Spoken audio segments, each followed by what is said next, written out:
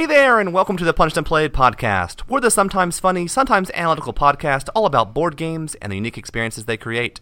I'm one of your hosts, Sean Rose, and I'm joined by Jonathan Baker. Hey, everybody. And Clint Broadbent. Happy New Year, everyone. Wow, we've been doing this for 1 year. Insane. We're so old. I know, isn't it crazy? Grizzled veterans. So we're now in 2016, and I thought it'd be fun to talk about what are our gaming resolutions. What things do we hope to do more in 2016 in regard to gaming that we weren't able to do in 2015? So I thought what we'd do is talk about maybe, well, that's one of the things. I imagine if we asked ourselves what one of our resolutions would be for 2016, I imagine one of them would be to play more games. Definitely.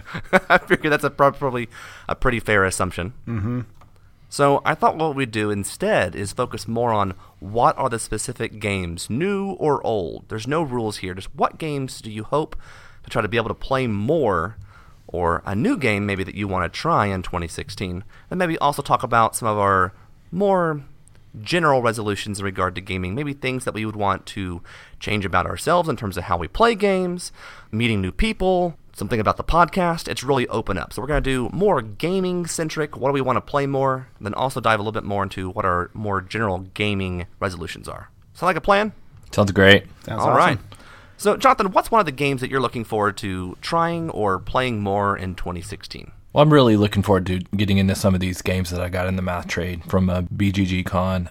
I got to try Shadowrun Crossfire, played it quite a bit. I don't think it's going to work out for me, but I'm really looking forward to trying Russian Railroads. It's on my to-do list. It's in my closet. I keep pulling it out and looking at it, and I'm hoping that I'm going to get some free time to be able to play that. Also, I really want to play Crossmaster Arena. I picked that up, and I am really want to finish our Imperial Assault campaign. We're very close, but we've kind of ground out in the last month or so.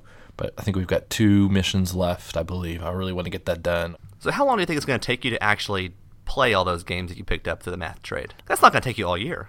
No, it won't, with the exception of Mage Knight, maybe. It might take me all year to build up to Mage Knight. It's just sitting there looking at me.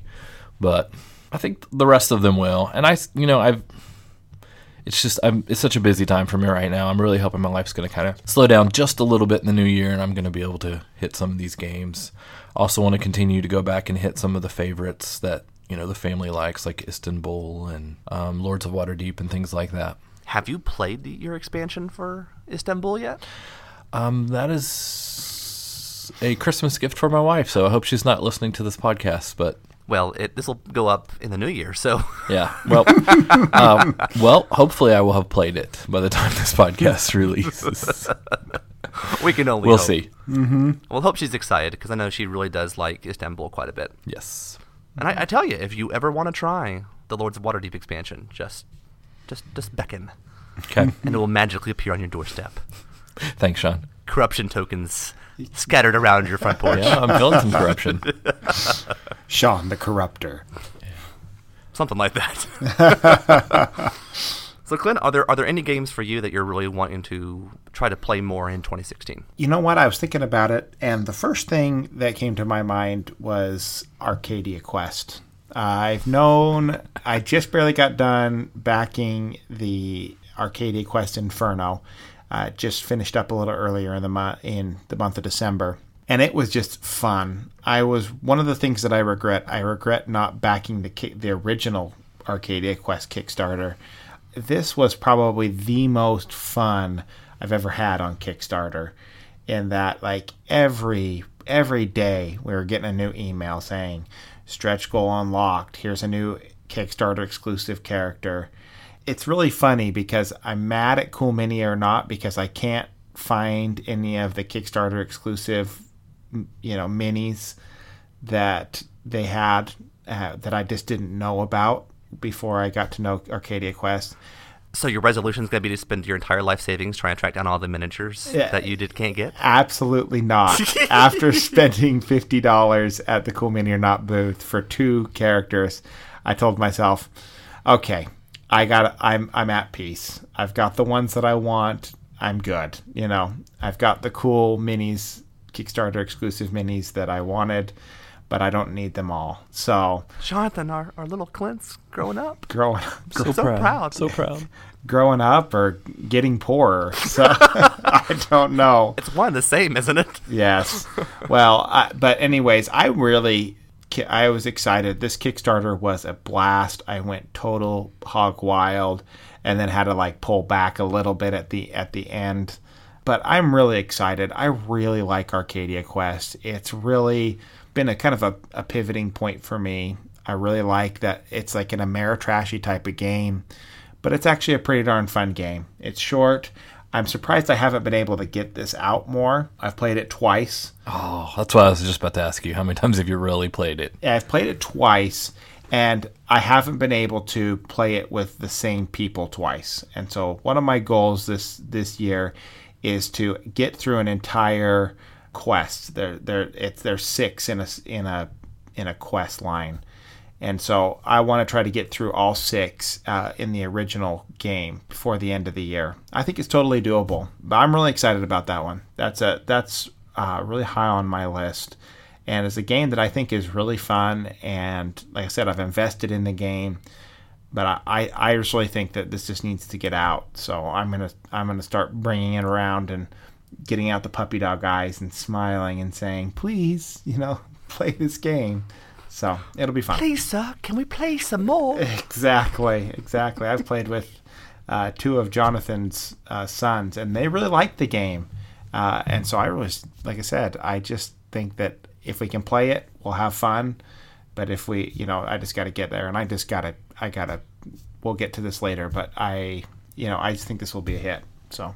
Great. All right, Clint, so are there any other games that you're looking forward to in particular? Not in particular. I have a couple games that I really want to play, but in general, my new goal for this year is to really try to get some heavier games to the table. Notice, like, looking at some of my plays lately, I'm getting really good at getting the light to medium to light games, the 45-minute games. I really want to get these 90-minute games to the table.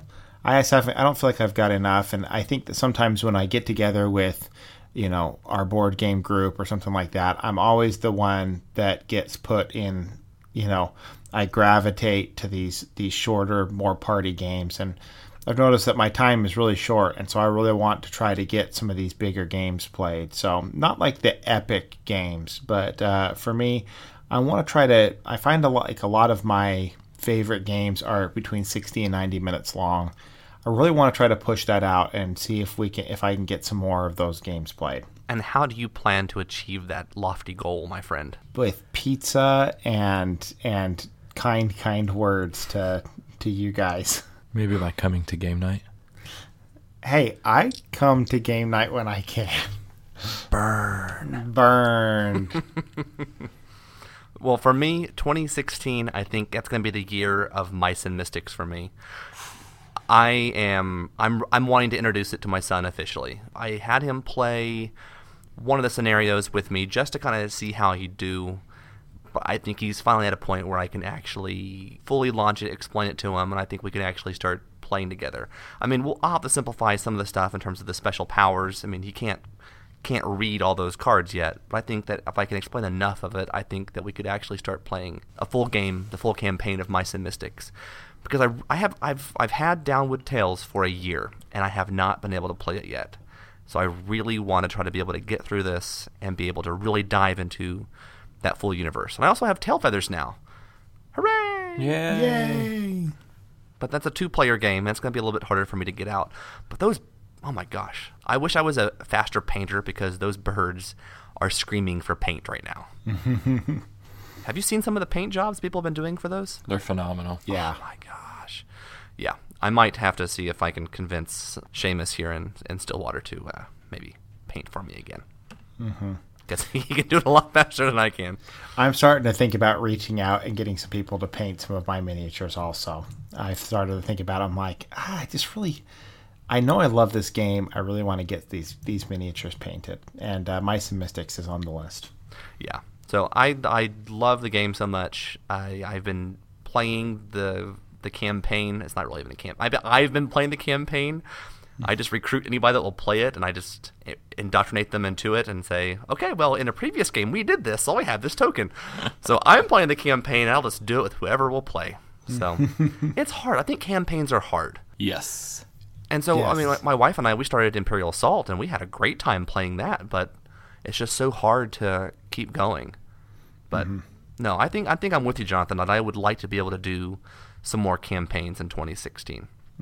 But I think, for me, I want to get my son more involved in gaming, and I think that Mice and Mystics might be the next step for me. Are there anything else that you guys are really looking forward to accomplishing in 2016 in terms of what games you want to play? I mean, it's going to sound like a broken record, but, Clint wants to play Robinson Crusoe, and I want to play some more Lord of the Rings living card games. So I think playing some of our favorite games is a worthy goal. I started looking, and after the big influx of games that I got from BGG Con, I saw all these cool games, and I'm just thinking, that game looks cool. Well, I can't wait to play that game. And then I started looking up there, and I saw some of my favorite games, like Robinson, like Dominant Species, like Eclipse, and I'm thinking, wow, I really want to play those again. And I know I love this game. I might like this game, but I know I love this game. So I'm kind of in the same thing. Some of these games that we love to play, I really want to get to the table more. It's hard. So I think we're at a point where we have so many games that it's hard to be able to bring them all out. Which I think is okay. I have a friend, Ben, at Daedalus Productions. He has a lot of games. We kind of started hobby board gaming at the same time. And he really, in the past 2 years, has taken off. His collection's grown exponentially. And I tell him, I'm like, well, why do, we have this philosophical argument all the time of, well, I need to stop buying as many games because I'm just not playing them all. And he always says, well, I have a lifetime to play these games. What's the matter with buying it and putting it on a shelf? Oddly enough, that's my wife's philosophy. She doesn't like me buying a ton of games, but when I say that I'm thinking about trading this game away or maybe want to sell it, she's like, why? We might play that when we get older. And I'm like, no, you don't like that game. But so, yeah, something about that, the idea of maybe holding on to them, having that lifetime to be able to play it.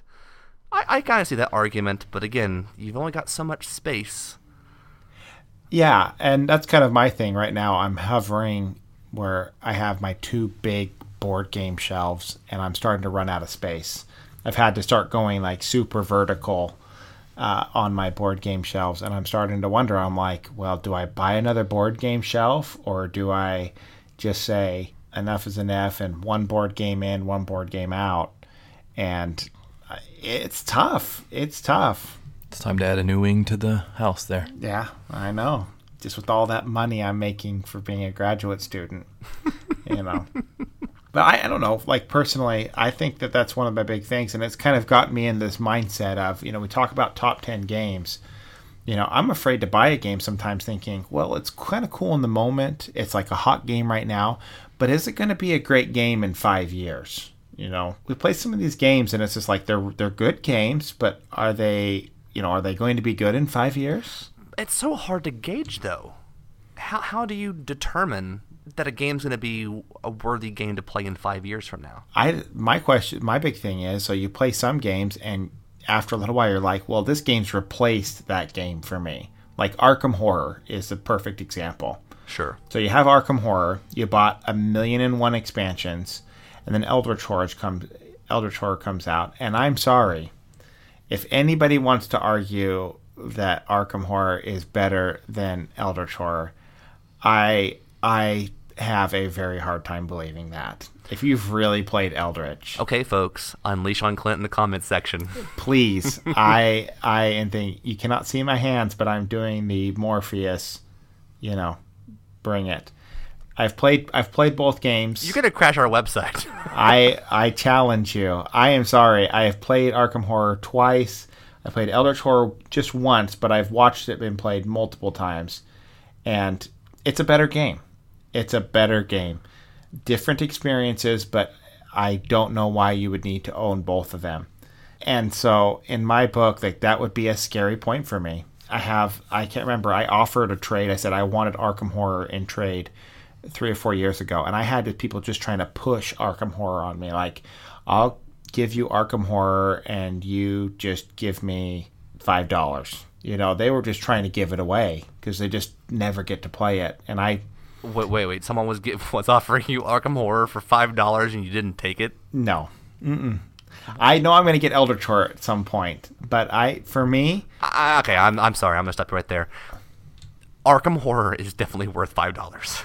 Well, it is, but am I ever going to play it? I think you're giving Arkham Horror the short stick here. I don't think it's a different, like I said, it's a different experience. Some people want that experience, so I'm not going to say that it's a worse game than Eldritch Horror. I think just for us, it's probably not. It's not our cup of tea as much. Yes, it's not. It's like, and you know what? I bought Arkham Horror. I bought a good Arkham Horror game. It's called Elder Sign. And I can get it done. I can get it done in 45 minutes. Oh, I was just agreeing with you up until that last point, and you totally lost me there. So you don't like Arkham Horror? Oh no, I agree with Eldritch Horror is greater than Arkham Horror, but then you had to go and you went Elder Sign. Yeah. No. I don't think Elder Sign replaces. I think that's more apples and oranges. But if I want that Lovecraftian theme, I'm going to Elder Sign because I can play it in 45 minutes. I can't play Arkham Horror in under 3 hours. I dare anyone to play with even just one new person. I have seen horror stories. Again, you can ask my friends. I had one person literally almost pull this person like by the hair through a game of Arkham Horror just because that was just like, okay, we started this game, we're 3 hours in, we just have to get through it just to finish it. And it's just, I just think it's a better game. So it's streamlined. It definitely is. Eldritch is more streamlined. But again, if you're going for the more, I'm walking through the towns, I'm having to avoid monsters or fight them in the streets, you're going to get that with Arkham. You're not going to get as much of that in Eldritch. So again, different strokes for different folks, I guess. Mm-hmm. But anyways, was there anything else that you wanted to touch on in particular? Was there something in regard to Eldritch that you really wanted to hit? No, for me, I want to play some of my favorite games. Get some of those games out more. Some of my top 10 games that I feel like they've still aged really well. I don't need to get all my games, but there are some games that I really, really want to get out, like the Robinson, the Eclipse, Gallerist. Species. Gallerist is coming. I got it on pre-order, and it just is not coming out. But hopefully, I'll have that by the time we get back together in January. Oh yeah! Hooray! Well, it's kind of ironic to me that you guys are mentioning, collecting these games and trying to decide, whether or not to get rid of games, because the number 2 thing I wrote on my list for resolutions is, to trade or auction off some more games. I don't have a huge game collection, but I've really been satisfied so far with this math trade. Like I said, I've only played a couple things and kind of looked around at the other things I've gotten, but I feel pretty good about letting go some of the stuff, even though I liked it. I feel pretty good about letting some of that stuff go and just, opening up some space and moving on and trying something else. And if I don't like the stuff that I got, I'm going to be ready to rotate it out and move it on. And I've got a couple things that didn't trade that are just still sitting in the pile. And I'm feeling, the first time I thought about doing this, it really made me kind of tense up inside. And I wasn't sure if this was a good idea. But, Clint's experiences, luckily he didn't relate all his bad experiences to me, but his experiences, that I did know about kind of encouraged me to go on and try it out. And, I'm excited to keep the games flowing in and out. I don't have to lock on to all of them. Some of them I definitely want to keep. So you're talking about maybe leasing your games. I'm feeling good about that. Like, the idea of Russian Railroads. If I don't like it, I know I'm going to be able to trade it off. It's in good. I got it in great condition. I'm going to keep it in great condition, and if I try it once or twice and I know it's not going to click, it's not going to work, I'm going to be willing to just move it on. But if it's a game you love, you're going to hold on to it and keep it in your collection. Yep. I like that approach. I'm not at a point where I feel like I can let go of certain things. Like 1960, Reef Encounter, I still like those games. My wife despises them. I just still can't let go of them. I used to be a lot more sentimental about my games, and there are some games that I'm very sentimental about, and that I want to hold them and cherish them, and they're like my pride and joys. But I started to kind of say after a little while, I'm like, okay, well, you're kind of taking up space that I kind of need. And I like you as a game and all, but let's just kind of be friends. Like I said, I think swapping out some games through like trades and flea markets, it's been a very positive experience. And I mean, Board Game Geek does a fantastic job with math trades and flea markets. I really think it's a great way of trying out games that you might not have wanted to try out without the pressure of, well, I got to have this game forever and for always. I've traded for games and traded those games that I traded away after a little while. And I think that's just kind of part of the experience. It's not that I don't like games or I'm a curmudgeon. It's just I really like to explore new games, and it's a great way of doing it. Why did you look at me when you said all that? Context. Okay. Oh, God. Okay. So, how do you follow that up, Sean? I don't know. Tell me how you feel. I'll probably just cut it out. Oh, the gold, all my gold, stolen. That was gold? Yes. Oh, okay. So, one of the things, in talking about, like, we're kind of been segueing into more of our more general resolutions, I feel like, in regard to gaming. Mine's a little bit different. You guys are familiar with Chaz Marler, right? Paradise? Yeah, Paradise. Yes. Yes. So he actually put out some videos that talk about kind of how to grow your audience, things to do as a media creator, and they're actually really good. I like his sense of humor. He's goofy, but in a good way, and I really like that. But one of the things that he was talking about was about you want to have passion for what you're doing. And when we're talking about podcasts, he says, you can be a hero, you can be a villain, but never be forgettable. And so that's the part. I think the key to not being forgettable whenever you're creating media is to figure out what is your passion and really capitalizing on that. And so for me, that's one of the things that I'm really wanting to focus more on in 2016 is to really focus more on what I'm passionate about. So what do you think I'm most passionate about in regard to games? Acquiring them. No. You have no room to talk, sir. I don't. This is the pot. Hey, Kettle. This is Pot speaking. I have gotten a lot better, thank you very much. Baby steps. I'm doing the work. I'm not a slacker. What do I like most in my games recently? The experience and the story. That's what I'm wanting to really... I want to dive a little bit more, maybe within our podcast, talking a little bit more about some of these more analytical things, about the stories, focusing on that, really bring that passion that I have, because I love those experiences. I love having a story unfold as I'm playing a game. And I want to bring that out more as we're doing our podcasts. So I'm kind of curious, kind of reflecting on that. What do you think your passions are in regard to games? I think it's kind of funny because I feel like I'm kind of pulling the other way, which is surprising to me. Kind of getting a little more interested in some more Euro type experiences. And I like to just experiment and play around with things, and that's why I like stuff like Above and Below. It's not for the story for me. It was just kind of experimenting and seeing how the little world building works and how I can get this building to do this and do that. But I don't understand why they have to be mutually exclusive. I don't think they do. I think though that you're right, that stereotypically, though, when we talk about this, the lines are getting blurred more and more. But I think the Euro games typically tend to lack that theme or that story, while Ameritrash games really have a great story, but really sometimes are not fantastic games. And that's the stereotype. But I think that, some of our favorite games are games that marry both of them together really well.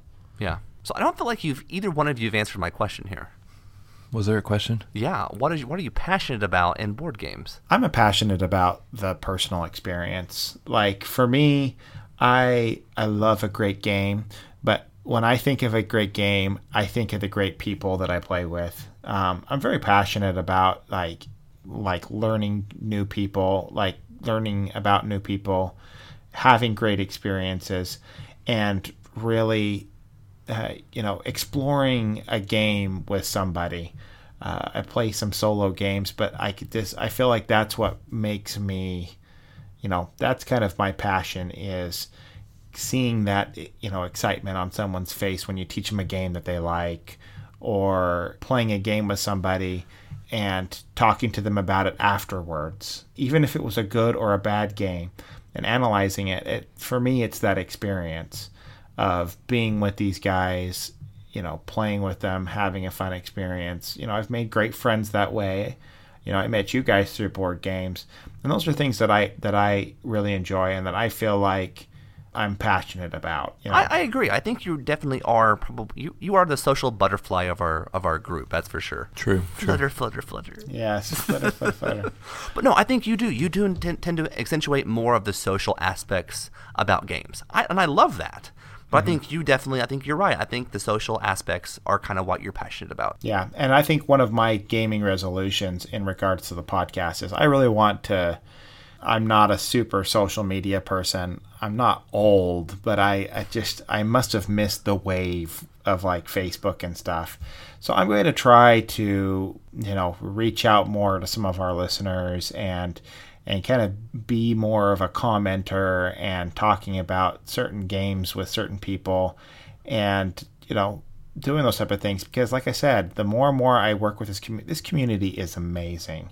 And there are a lot of amazing people in it, and I really enjoy that with people, and I think that I want to try to make a better effort, through the podcasts and stuff, to reach out and to talk to people and like start conversations with other people, to kind of, like I said, get to know other great people that are in the hobby. And that actually ties into something I want to talk about here in a little bit. But Jonathan, Clint, you've really made me question, and I've got a lot of self-doubt now. So I hope you're happy. For me, I immediately was thinking, I really want to play a few of my favorite games with a few of my favorite people and really keep those numbers down kind of to small numbers and kind of just delve into something over and over again, really like investigate and explore it.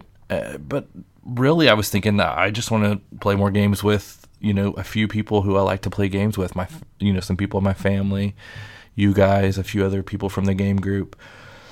And I was kind of thinking, I don't really want to put a whole lot of effort into reaching out to a bunch of other new people and expanding my horizon. So you're really challenging me here, Clint. Well, I think that there's a happy middle ground. Another thing that I'd like to do is I'd like to play more board games with you guys, because I feel sometimes like I go and I meet new people and we play. Like I got to play Mysterium and Codenames over Thanksgiving with some of our neighbors, and it was fantastic. But I've walked away from it thinking, man, I kind of wish that I could play a game with Jonathan and Sean, And I think that there are like, us getting together. I think some of my best experiences have been kind of when we sit together at Sean's work or something like that, and we just kind of delve into a new game and we just, we try it and we say what we like, what we didn't like. I think that can be just as enjoyable. I think there's a happy balance. So was my answer shocking? No, I mean, no. I just wish more gamers would get off my lawn, is what I was thinking that you said. But you're the one that hosts all of our game nights, and you've really been thinking about how can we grow our group and all of that. And I'm really interested in that, and I'm also here. I am planning kind of a reach out to another group and try to see if we can make some more connections. And I'm always talking to people in Ponca, in other cities and stuff, and trying to communicate and do different things. But I just, I guess I've just been so busy lately that I'm starving for any game time. And, I really do miss getting to spend time with you guys. I guess that's what it's boiling down to. Yeah. And we talk about it all the time. But, whenever we get together on the Friday night board game nights, I do extra brownie points with my wife to make sure that I can go. And I sometimes, like I said, I've gone a couple times where, I played a 45-minute game and a 15-minute game and a game of Werewolf and walked out. And while I had a great time, I was thinking to myself, man, this was like, I really pushed to go to this, and I didn't get to play a game with some of my good friends. I didn't get to play a game with Sean or Jonathan.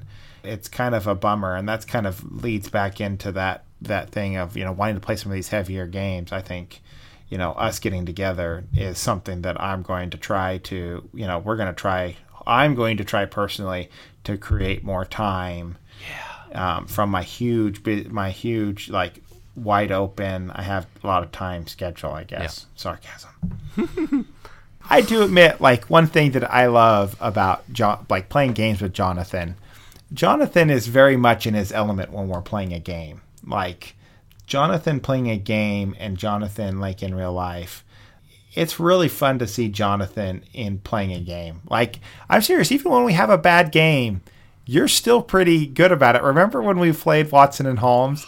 Like, you were like, I'm going to flip the table. I laughed at that because you couldn't tell. I was mad. You could not tell. Like, you're a very good player. I felt really bad later.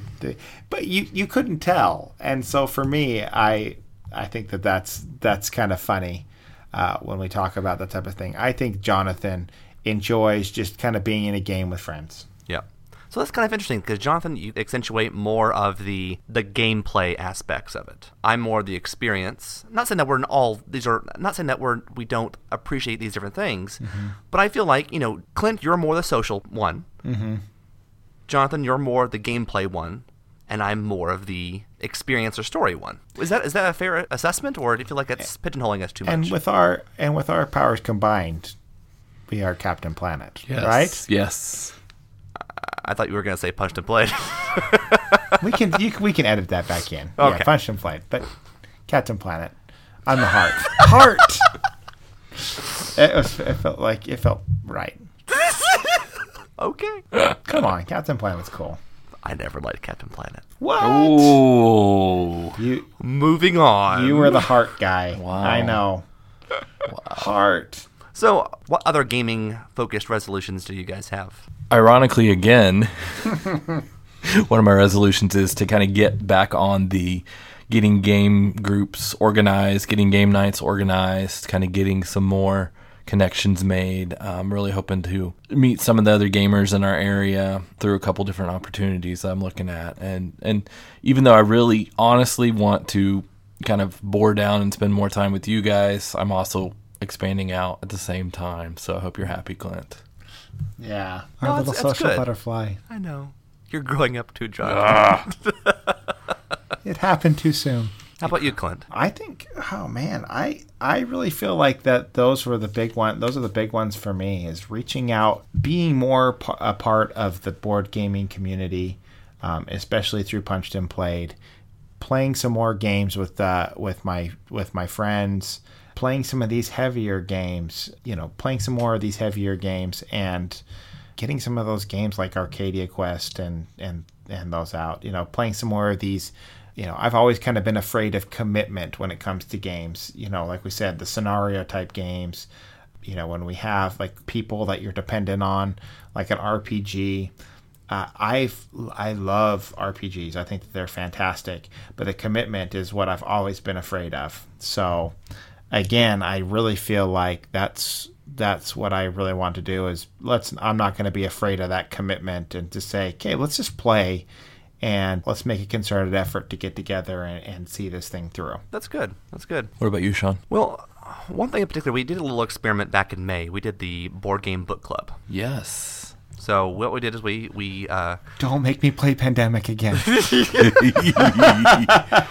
actually, I want to play Legacy. That's one of my game resolutions as well. I want to be able to get through all of Pandemic Legacy in 2016. Another campaign. But I feel like we can do that. I think that we're excited enough to be able to get through Pandemic Legacy in 2016. Because there's been a lot of people who've already finished it. Mm-hmm. And apparently Scott Nicholson won the game without losing 4 times in a row. Oh, wow. And their group decided not to open box number 8. I wonder about that. For me, too. We played a game at Dead of Winter. And that was kind of the exact same thing. We had a pivotal moment, and we were playing with the app, so it hides all what happens afterwards. This person failed the roll. Their person didn't survive to go out and do something.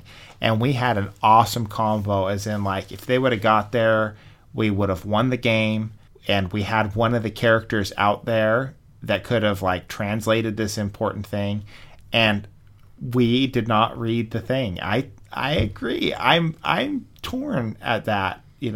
For me, it makes me want to go back, but All right, well, we are going on a tangent here, but like for example, in Risk Legacy, there's an envelope at the very bottom of the box under the insert. Spoiler if you don't know this, but there's a packet that says "Do not open ever." Would you open that? Yes. No. No? No. I would open that. I'm totally going to open it after I get a little bit further. Well, if I ever get to Sean, play this game again. self-delusion. Yes. Self-delusion here. It's not a bad game. You guys are just I'll, jerks. I'll play that. I'll play that. Just when we have confrontations in games, it gets, No, when there are games that are designed around confrontation, I'm good with it. I don't like the sneaky, I have this option of completely screwing you over. Bam! I'm feeling Shakespeare coming on here. Yes, I was going to say, what happens if I roll threes like the 3 stagecraft thing? I'm really fine with games that have confrontation. I just don't like the... I'm fine. I love it because you're not in the same room. I don't need to worry about getting hit. Oh my God, you're painting me like this horrible... I put the punch and punched him. Yes, you did. Yes. Oh, we're just joshing you. There was that one time I smacked Jonathan. For sure. What? For sure. I have not heard this. I think it was during our Halloween episode. Yes, definitely. Oh, yes, I do remember that. He wasn't enthusiastic enough. That's right. Try harder. Like this more. Anyways, completely went off on a tangent there, and usually people don't like that. Oh, So, sorry. no, it's my fault. Sorry, listeners. So the board game book club. What we did is the idea here was we were going to pick a board game, and we did this back in episode 7 where we talked about the cult and the new. We wanted to kind of spur this idea of playing games we already own multiple times to really dive into them deeper and really appreciate those games. And so we did this horribly convoluted die rolling system. We had a D20 and we had a game assigned to each number, and each person was given a re-roll, and we kept re-rolling, and we ended up choosing Pandemic. And so for the month of May, we played Pandemic once a week, and we kind of kept track of how our opinions of the game had changed. And for me, honestly, Pandemic Legacy is, I don't know. Do you feel like Pandemic Legacy has replaced Pandemic for you? No. Mm-mm. I think that Pandemic Legacy is a better game, but I think Pandemic is still an amazing game by itself. I agree with you. I think that the first time you played Pandemic probably blew your mind. Oh, absolutely. And the whole deal with Pandemic Legacy is that Pandemic Legacy is trying to simulate the first time that you played Pandemic, 12 or 16 times. Yeah. Each time you play, there's something new. Yeah. And I think that that's the big thing about games. I think that something new is always attractive. That's the reason why I like to leave certain things on the table. I don't want to know the ending if we didn't get to it. I don't want to bend the rules. I want to try again. Yeah. Are you surprised that Pandemic Legacy is hit number 3 on Board Game Geek? No, not at all. I'm surprised at how fast it got there. Yes. But I mean, like when Eclipse came out, Eclipse shot up, and Terra Mystica is the exact same way. I think that both of those rode the hype wave super high, but I agree. I think that 3 is really high, but that doesn't, with how big the hype wave is, that doesn't surprise me at all. How about you, Jonathan? I'm surprised it got there that quickly. It's the speed of it. I think it's great. I think it deserves to be in the top 10, absolutely. It deserves to be in the top 10. I mean, you talk about taking just an amazing system and then adding on all the innovation of the legacy design, marrying those two together, and it is good. It's very good. Yeah. If you look at all the top 10 games, though, all the top 10 games that are on Board Game Geek, they had some ooh la la factor that pushed them up over the thing. I mean, Puerto Rico was one of the first real gamer games, gamer Euro games that you didn't roll any dice. It was a strong thing, and it pushed it up there. And then Agricola did the same thing with Uwe Rosenberg. That unique feed your people. There's this microcosm of your little farm. each one of these things, I think, brought something new and flashy. And I think that, honestly, Pandemic Legacy brought the legacy aspect to the forefront in a kind of a consumer-friendly, more widespread thing that Risk couldn't do. Yeah, that's true. So again, we went on another tangent. But the idea here is that with the Board Game Book Club, I'm wanting to bring that back. Because I think that the idea of being able to dive into a game and play it multiple times, really be able to get exposed to it, learn the strategies, and really appreciate that there's a lot of replayability in a lot of the games that we play and we own. And so instead of doing it for 1 month, I'm really thinking we want to do it for 2 months. Because when we were playing Pandemic once a week for a month, I felt like we were kind of shackled down to making sure we played that every week. And sometimes you're like, well, I'm just not in the mood to play Pandemic. But we feel kind of compelled to do it. So we're going to broaden it out to 2 months. But I'm really excited to be able to get other people to join in with us, to make it more of a club, to get more of that social interaction, and to discuss, have these dialogues about what we like, what we don't like about these games, how have our opinions changed, and really kind of dive deeper into these experiences. So I'm looking forward to this. What are your guys' thoughts on this, re-exploring this Board Game Book Club again? I'm really excited about this. I mean, I did have the feeling like you did, where it was like, we've got to play it. We've got to play Pandemic. Yeah, I know there's other people who want to play other games, but no, we've got to play Pandemic. And I do like opening it up a little bit and not feeling that pressure to kind of get it all done in 1 month and, maybe take a week off here and there, but still have time to explore it, still be focused in on it for a, finite period of time. Right. So if you're a fan of this idea of doing a Board Game Book Club, and again, we're using book club as a kind of a metaphor here of essentially we're all going to be playing this same game together, and anybody can join in. And we're going to set up some places on our website. I really want to be able to set it up so people can actually go onto our website and actually post their own experiences, upload pictures, write narratives, things like that. They kind of talk about their own experiences. So I'm hoping we can kind of do this as a collaboration. I really look forward to it, and I'm excited to kind of see where this goes in the new year. Yeah, I think I love this idea, and I've loved it from the start, and I think that it's one thing that, again, getting out to the community, I still love talking about some of the games and, oh, so you play that game, what did you think of it, or what happened? There's always a good story to tell, and so I think that it'll be fun to tell the stories together. Yep. So now it's just the process of figuring out what game we're going to play. We won't be doing dice. Who brought the die today? Oh, no dice. Four rejections, 4 rerolls. No, I think we're just going to maybe reach out to the community. I tried to put some things out on Twitter, try to gauge some interest. There are definitely people out there that are intrigued by this idea. So I think we've really fleshed out. It could be something special here. Mm-hmm. Anything else that you guys, resolution-wise, that you have for 2016? Yes, I had one that I was thinking about. I'd really like to dip my toe into putting out some kind of video content personally.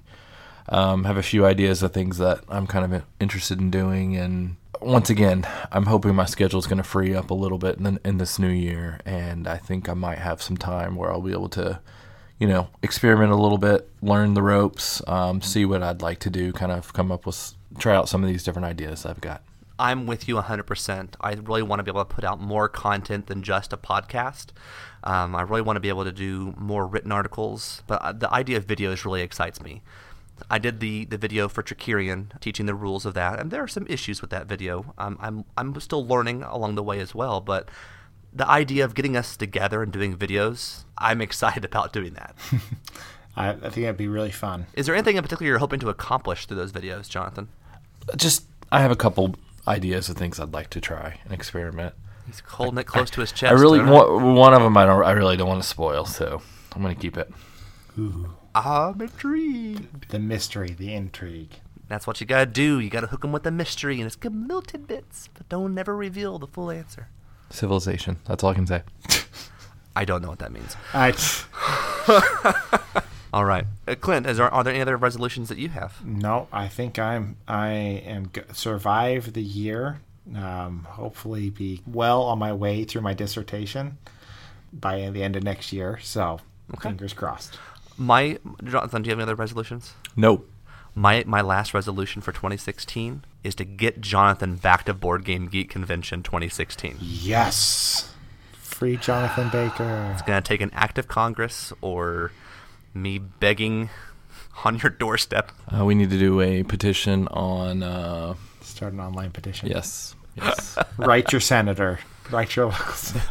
The year is young. We still have plenty of time to win you over. All right, so I think that is going to wrap up our 2016 resolution podcast. But we have to do the punch list. So, I know that Christmas is behind us, but we typically don't get each other games. We should do that.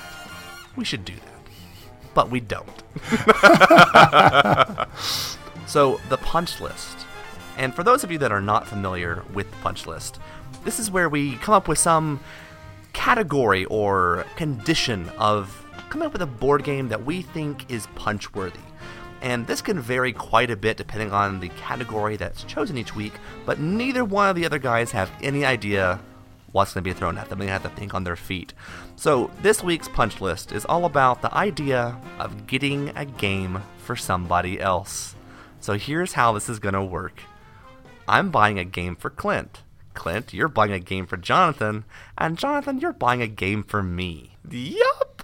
Yay! Surprise! John. It could be a game. It could be an expansion. It can be any game that you can think of that you think this person, one, doesn't already own, but you think they would like. Fair enough? Okay. Oh, man, I had one for Clint. I have one. But all right. Okay, well, you get to go last, Jonathan, so that gives you some more time. Okay. So, Clint, I know you say you don't want this, but I think you do. You almost never want to hear somebody say that to you. I know you don't want this, but... You love Robinson Crusoe so much, I think you really do need to get that expansion for it. I know you have reservations about it, but I think that once you dove into it, I think you'd actually like it. I won't lie to you. It was on sale, and the finger was twitching. The buy it now finger. But the Arcadia Quest, I'm serious. I'm going to need to take out a second mortgage on my house. Yeah. It was tough. But I think I could do that if I can get a signed contract from you guys. No, Robinson Crusoe is one of those games that I need to own. Yes. Because I think I would want to be able to break that out more. And you each have copies, and we never play it. So we need to get this to the table more. Mm-hmm. So maybe giving the expansion would maybe put more pressure on you to get it to the table more.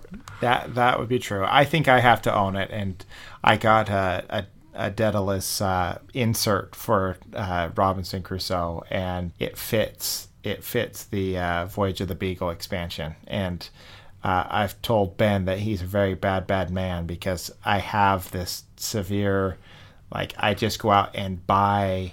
When I know that Ben's doing a new insert on a game that I love, I have to buy all the expansions for it so that it fits just perfectly in the box. Yeah. Very bad. So I think that would be a good game, and one that I think is on my top one or two games that I need to break out and play a little bit more. Okay. I know you've been having some reservations because I know it changes the gameplay a bit, but you know you want it. Yeah, and I talked to Emerson who had Robinson Crusoe under his arm, and he said he'd played it 20, 30 times, and he really liked. He says he's only played a couple of the scenarios, and he really liked it. And if Emerson really likes a game, it's a pretty darn good game. Absolutely. If a game designer is saying that they really like this other, it's definitely up there. Deep breaths. Great. All right, Clint. So what are you going to buy for Jonathan? Jonathan, I know that you are big on artwork in games. It's got beautiful art. It's got beautiful art. It's a wonderful way of getting Jonathan to the table. And I know I've been surfing around Kickstarter, and I think that if I were to do a thing, I would have given him a slip of paper and told him that I had backed the Kickstarter for Islebound from Red Raven Games. Tell me more. And Ryan Lockett.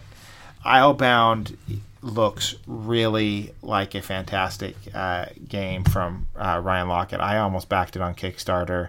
The art is gorgeous again, but it also has, there is a, modular board. You're a person that owns like a fleet of ships. Pirate? And yes, exactly. And it ties into that pirate theme. You can be pirates. I just thought Jonathan through and through. And so I think that if I were to pick a game that I think would stick in his collection, I think it would be Islebound. You got a piece of paper for Christmas. Congratulations.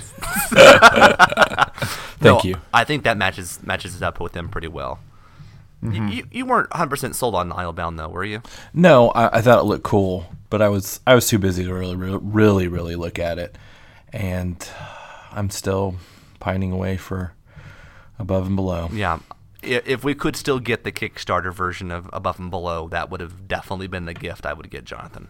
And the kick in the pants was the other day. My wife was looking for a Christmas gift for me, and she said, "Yeah, I was about to order Above and Below for you, and I had it in my cart. And whenever I pushed to check out, it was sold out." Oh man! So it was like salt in the wound. That game is getting a lot more buzz. When I first got my copy, no one was talking about it. I was really shocked at how quiet things were about it for a while, and it's just kind of slowly been bubbling up. I think Board Game Geek was good for it. Yeah. Yes. Yeah, the convention I think definitely helped it out, and all the people talking about it. Yeah. So. Absolutely.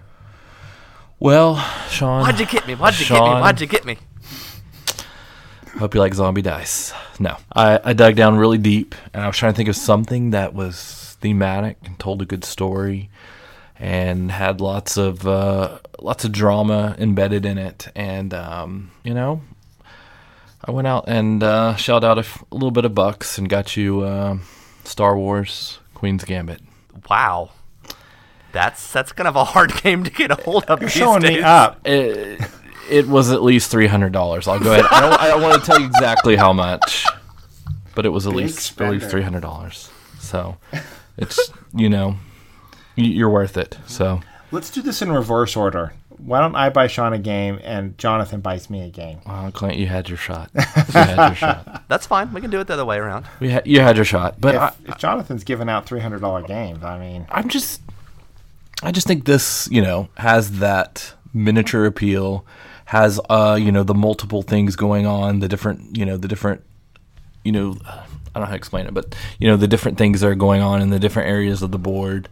And I really think it tells a cool story of what's going down. That's good. I mean, you would never. I'm not worth that much to you. I already know. Maybe I'll find it at Goodwill. Yeah, exactly. Good luck.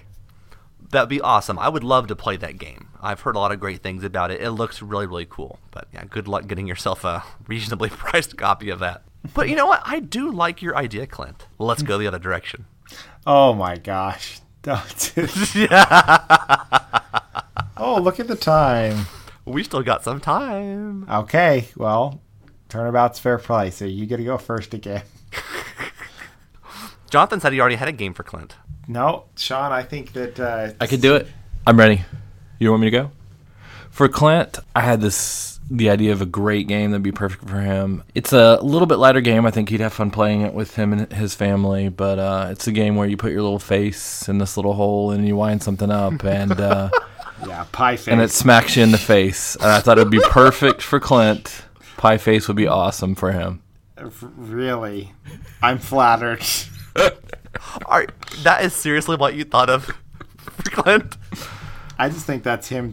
I think that's a little Freudian slip, of that he wants somebody to slap me.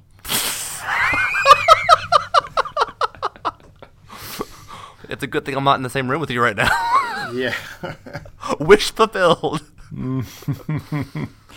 All right, I will go next. I know that Jonathan, you love your Lord of the Rings, and I think you would love to have the Black Riders expansion. Yes, I would. Are there any other sets that you're really pining after for Lord of the Rings? Oh, there's only about 15. If you have to pick one, which one? What would be your next purchase for Lord of the Rings?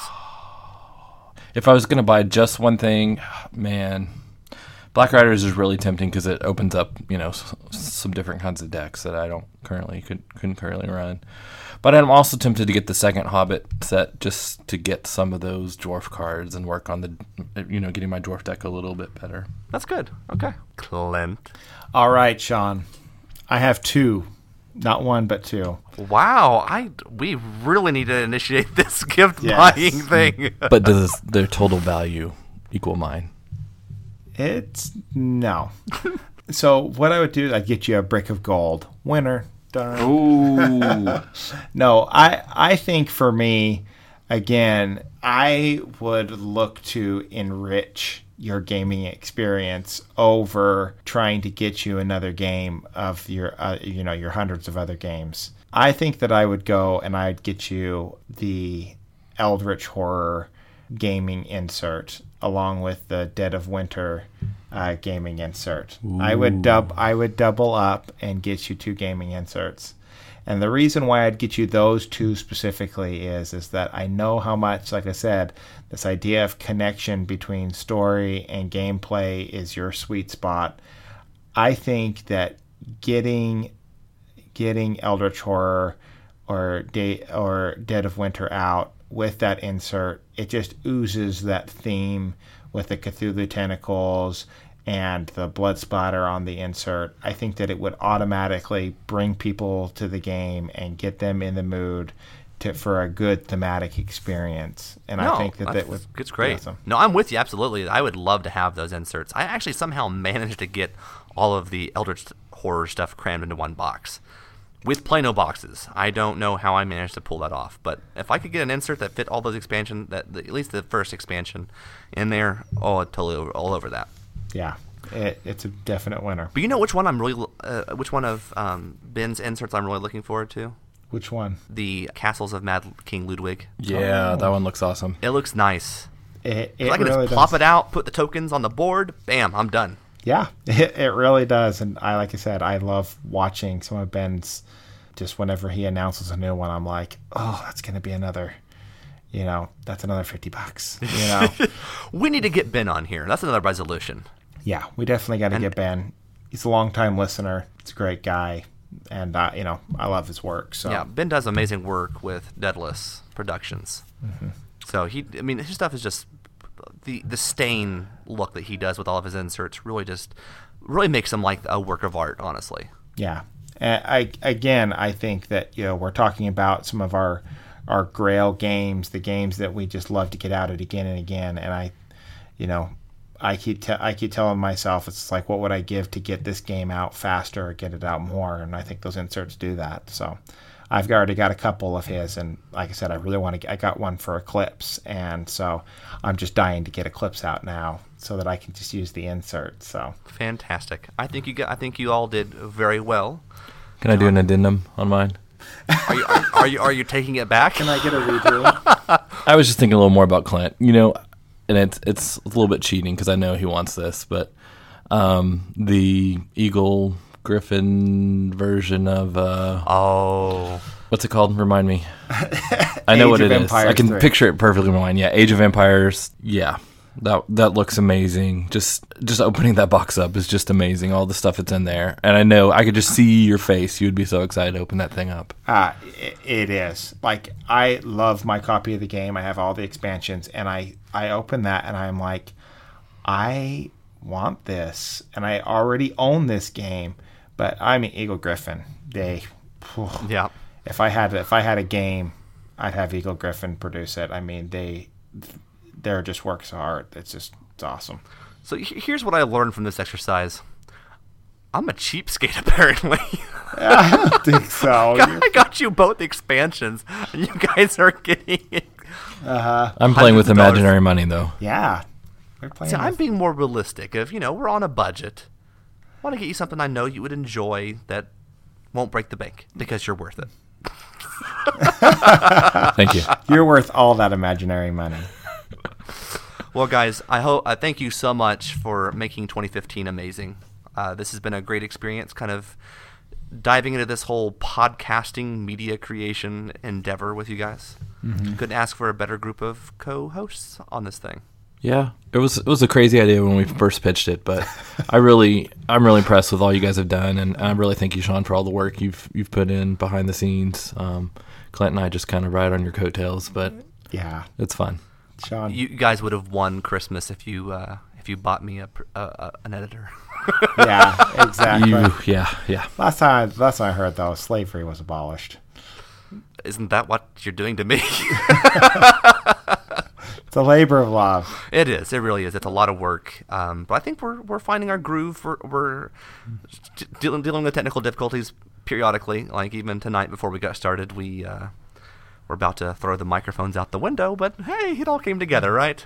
Yeah. These things have a way of working themselves out. But thank you guys so much, and thank you to our listeners who have actually been supporting us through 2015. We really hope that we'll still win you over in 2016, and that more of you will discover us as we go through the new year. So, anything else you guys want to add before we part ways for the night? Have a safe and merry 2016. And Jonathan doesn't want to say anything. Thanks, everyone. Thank you. So as our reminder always goes, you can like us on Facebook, you can follow us on Twitter at PunchedPlayed, and you can find us on our website at punchedandplayed.com. So until next time, remember, if you're going to punch 'em, make sure you play 'em.